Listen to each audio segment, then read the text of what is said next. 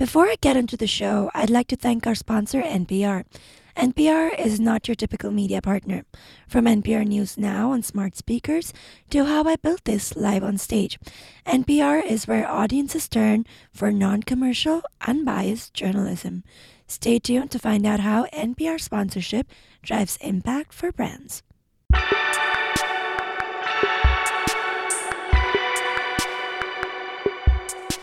Hello and welcome to Digiday Live, our podcast where we bring you the best sessions from our many summits around the world. I'm Aditi Sango. The jury is still out on Snapchat as it requires a unique approach to content that has not yet established itself as a reliable revenue stream. Enter Pink News that launched Snapchat in July.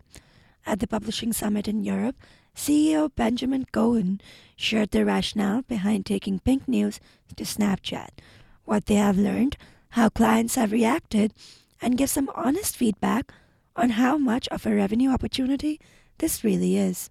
This is a bit of a quick talk to explain how we reimagined Pink News for Generation Z. Out of interest, is anyone here from Generation Z? So that, to be in Generation Z, you have to be under 24.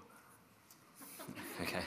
So this is not for your generation, but it's for the younger generation who are using Snap. Out of interest, how many people here are on Snapchat? A few. Okay.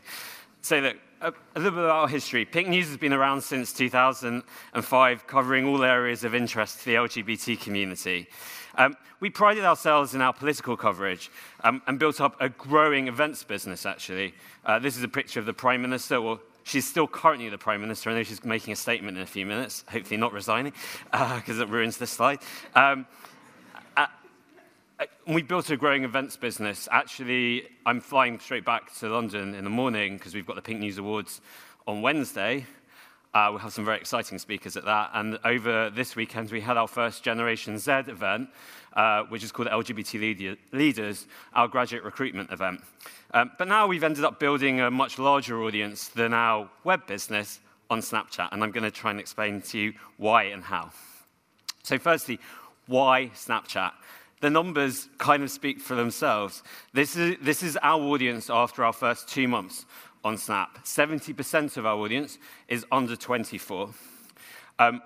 There are still people who are over 25 using it. Actually, Snap's numbers they include 25 to 35, and then when you're in 35, you're then 35 plus, so I found myself now in the same age group as 100-year-olds, but that's what happens when you're on Snapchat, unfortunately.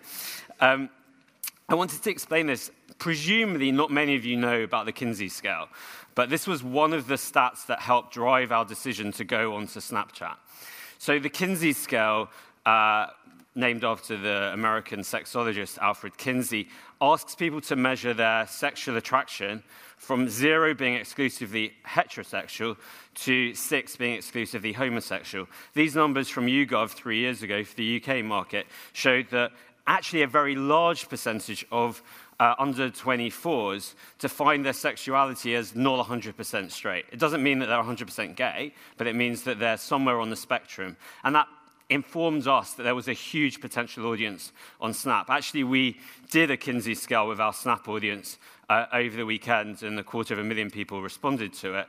And actually, our numbers pretty much matched these numbers back from 2015. There's been some recent research into the slightly younger age group, 13 to 18, when you combine them with the up to 24s. In the US, you're actually seeing some surveys showing 50% LGBT, 60%, in fact, up to 70% who would define themselves as not 100% straight.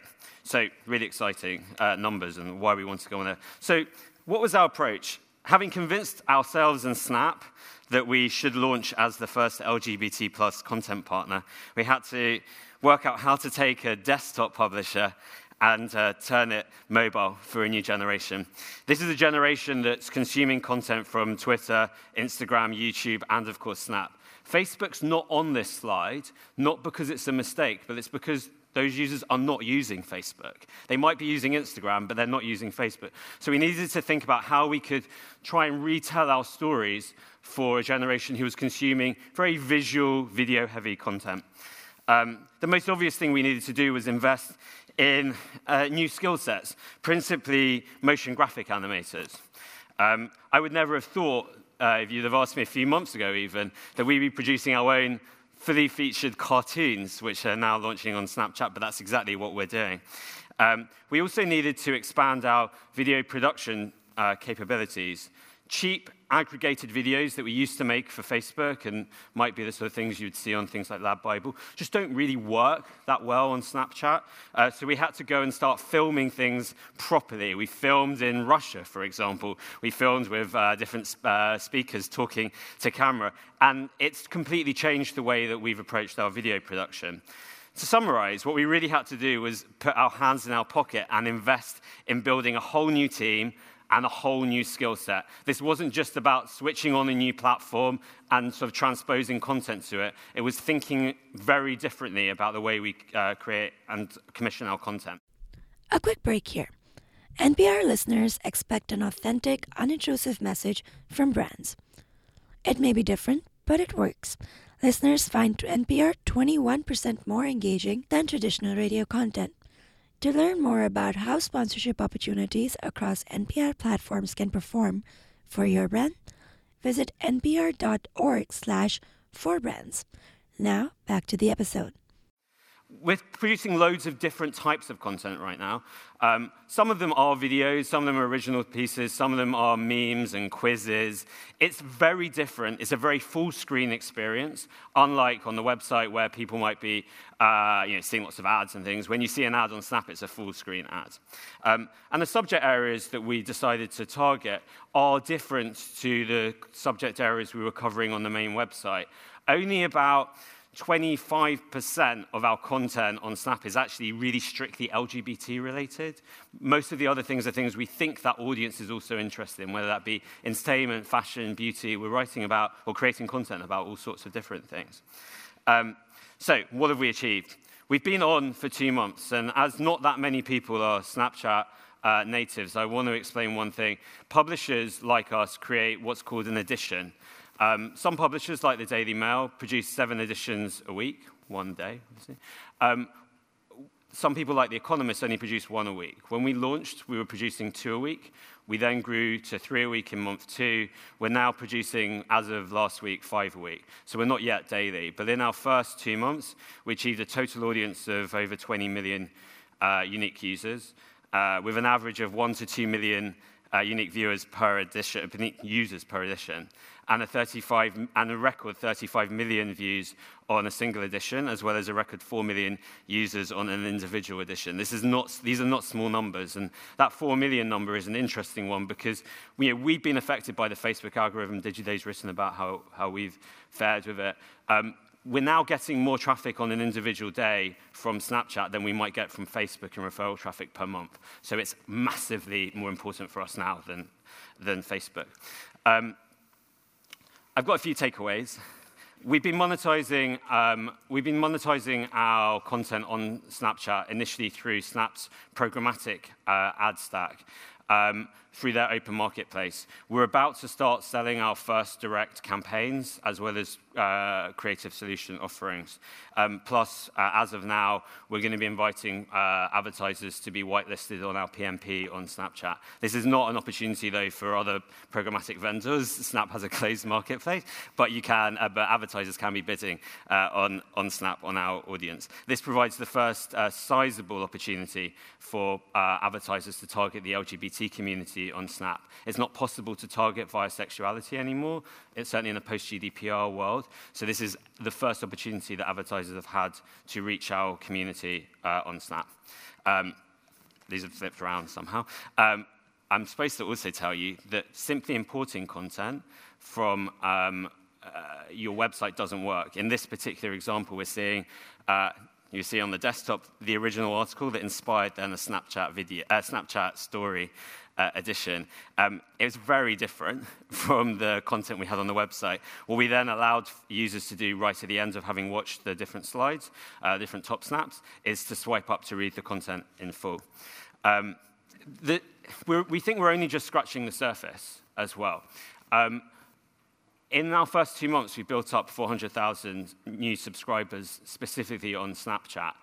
As a comparison, it took us about 8 years to build up a similar level on Facebook. So this is really, really rapid growth that you can see on Snapchat. And we think we're only just scratching the surface. Right now, we're only producing content in English essentially for the UK, US, Australia, Canada markets. We're going to be launching new editions very soon.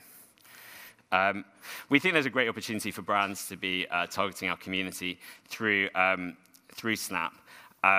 And through Pink News on Snap for a number of different categories. And we're going to be going straight to market probably early November, talking to agencies about campaigns.